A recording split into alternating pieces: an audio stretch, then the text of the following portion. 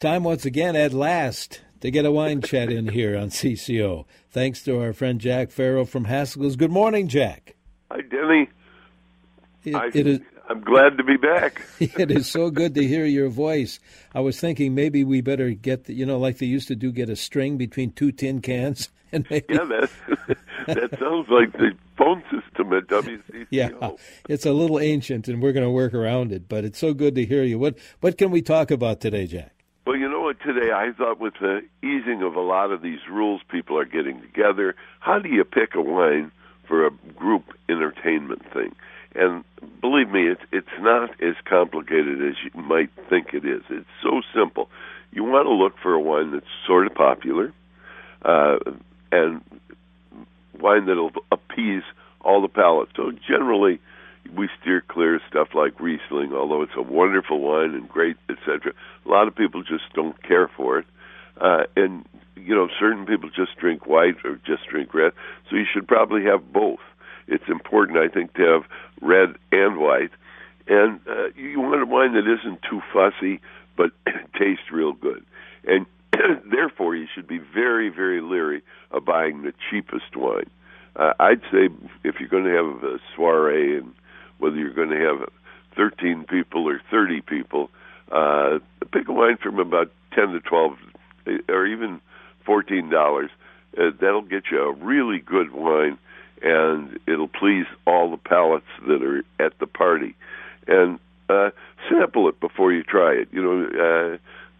Generally, it's a good idea to kind of have some vague idea of what you're going to have, and so therefore sampling it and trying it is good. Then you can endorse it. You've been asked to choose the wine, or you're having the party. It reflects you as the host, or you as the committee member who's in charge of buying the wine. So you want to get a wine that won't cost very much, but will please a lot of people. Chilean wines do that, in my opinion. They're generally very, very sound, well-made wines, and they're very inexpensive. I kind of like, for a reception for white wine, a Muscadet from the Loire Valley. It's wonderful, crisp white wine, delicious, pleases everybody, and doesn't break the bank.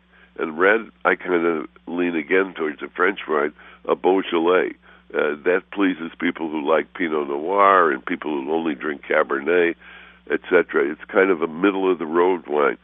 And you want the wines to be very good, but you don't want them the center of attraction. In other words, you don't want a wine that's more important than the experience you're enjoying, that is that soiree or the party or the office gathering, whatever it is.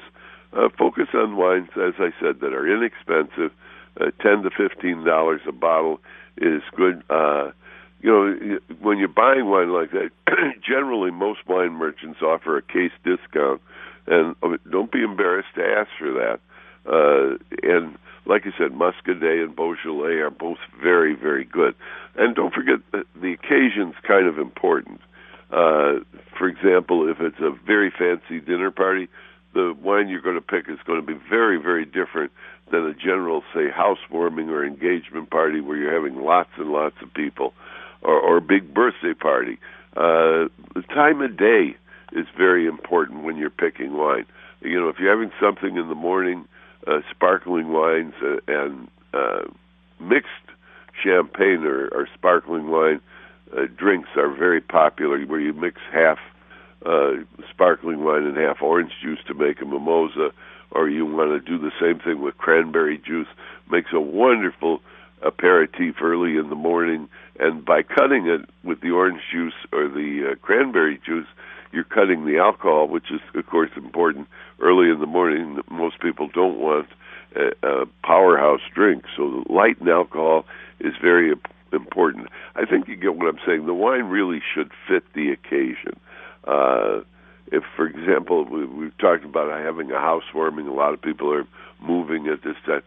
Those are marvelous occasions to pick wine for. But as I said, you don't want the wine the center of attraction. Getting acquainted with the people and so all you want is the wine to be sort of a lubricant to make people talk and get along with each other a little better, and plus to make it enjoyable. In fact, one of the great things I think for housewarming is to give an Eastern European gift, which is a loaf of bread, a little bit of salt, and a bottle of wine.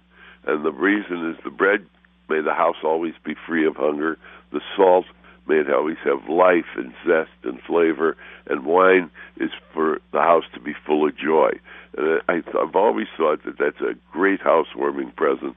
A loaf of bread, a little a container of salt, and a bottle of wine.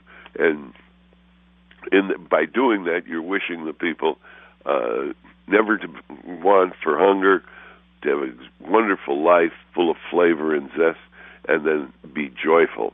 So that's kind of a fun thing to do for a housewarming gift. And as I said, the wine, it's important that the wine fit the occasion.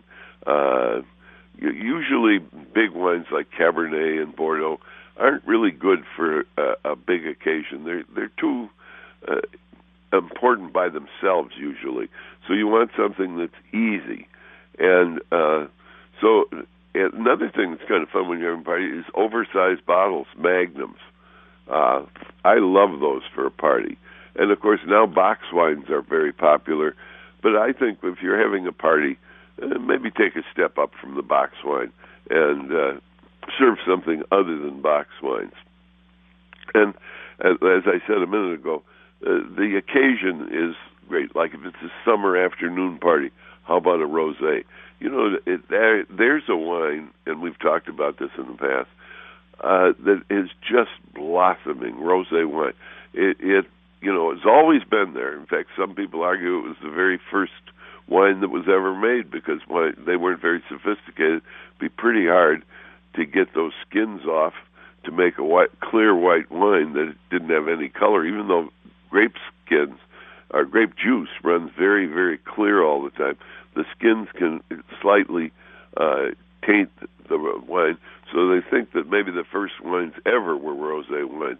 And, they went in and out of flavor mainly because of super sweet wines in the United States like White Zinfandel and White Merlot. Excuse me.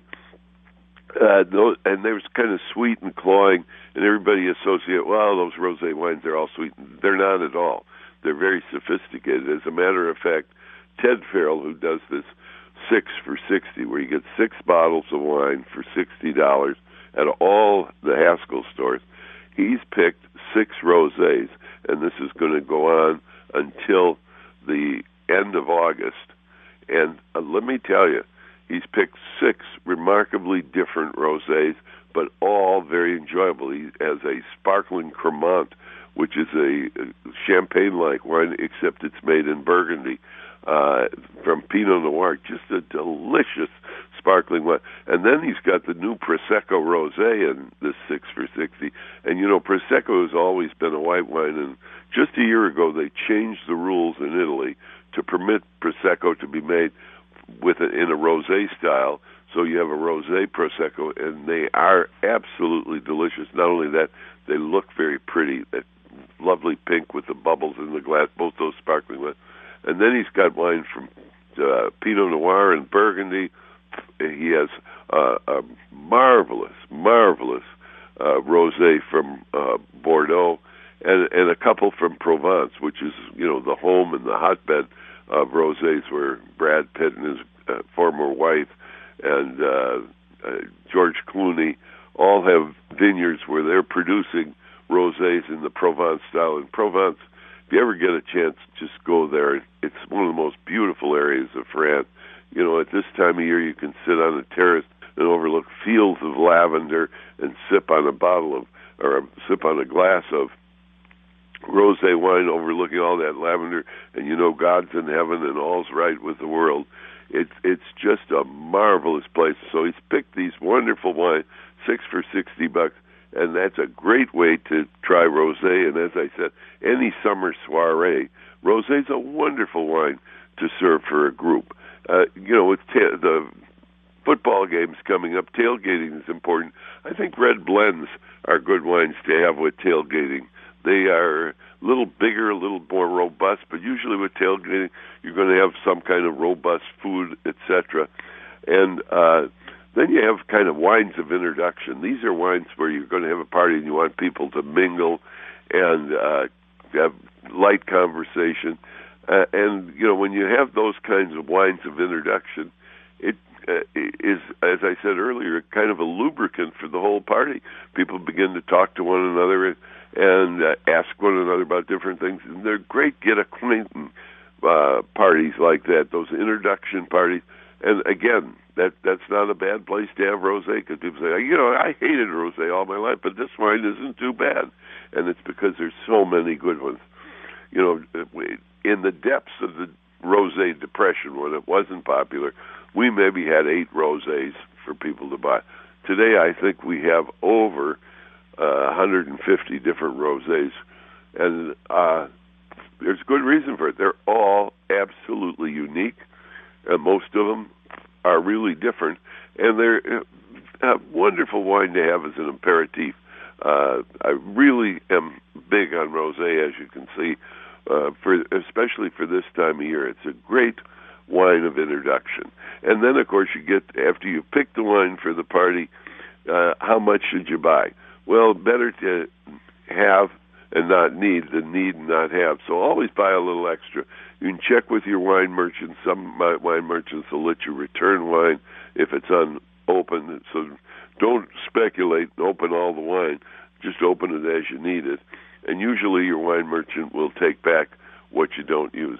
It's, like I say, not very, very difficult to pick a wine for any kind of a party. And as things are loosening up and lightening up a little bit with our COVID crisis, maybe that's a little bit of good advice how to pick a nice wine to make your event very special, memorable if everybody's there. And like I say, you don't really want the wine to take center stage, but you want to have a wine that will help lubricate the party, if you will, and everybody will have a better time because of it. More great ideas. And you can find more help, certainly, Jack, at Haskell's.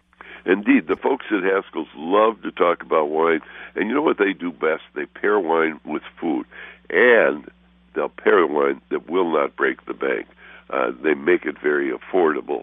So stop in at one of the Haskell's stores. There's 11 in the metro area. There's a Haskell's in Bloomington, Excelsior. There's a Haskell's in Faribault right off of 35. Our Maple Grove Super Cellar is not to be missed. There's a Haskell's in downtown Minneapolis with free parking on both Saturday and Sunday. Plymouth has a Haskell's, so does St. Paul's Highland Village. There's a Haskell's in Stillwater, White Bear Lake, and Woodbury, too. And if you can't come in, just go on your computer to Haskells.com, and it'll take you right to the Vineyards of the World at Haskell's. Just go on your computer to Haskells.com, and it'll take you right to the Vineyards of the World at Haskell's. And don't forget, next Saturday is our last boat cruise of the summer. There are a few seats available, not many, but a few. And if you call any of the Haskell stores, they can tell you how to get a wonderful ride on the St. Croix, where there's hundreds of wines, beers, spirits, and a lovely lunch as you enjoy the beautiful summer day on the St. Croix River. That sounds marvelous. And also, Jack, let's talk again next week. You know, Denny, I'm going to look forward to that. Thanks very much. Jack Farrell from Haskell's.